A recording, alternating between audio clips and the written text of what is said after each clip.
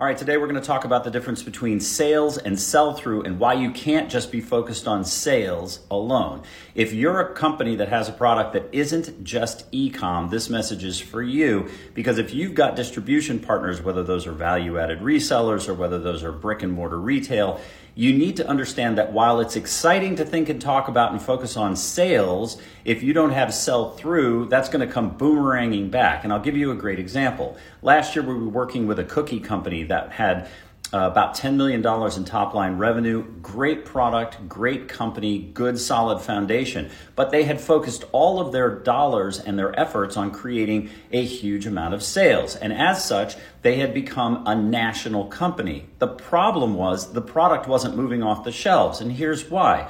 80+% of people won't buy a product that they're not familiar with or haven't heard about frequently. That's why marketing is so important to the sales mix.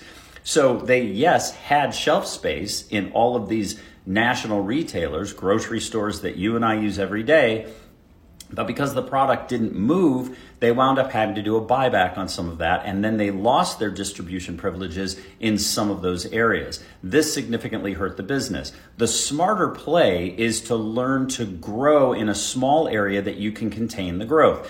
What they should have done was worked in their own backyard first, scaled up the business there where they knew they could afford to put money behind both sales and marketing at the same time. Because keep in mind, people are creatures of habit, and while they do seek novelty, they are also firmly rooted in their existing behavior. If I'm an Oreo cookie person, Chips Ahoy's got to work really hard to get me to come across. And those are two nationally recognized brands. If Bill's Cookies suddenly appears on the market and has no brand recognition whatsoever, I may have sold into the retail partnership group, but I probably won't keep my shelf space for long because I'm not able to generate significant enough revenue to make it worth the retail partner's time. And that's exactly what happened to this company. So while you may be focused on sales at the beginning, remember, sell-through is a key component and marketing is what helps there. So as hard as you're having to drive for your sales effort, make sure that you leave enough money and effort and time and bandwidth to be able to drive marketing so that there is demand for the product once it hits the shelves, or you're going to wind up buying your product right back again.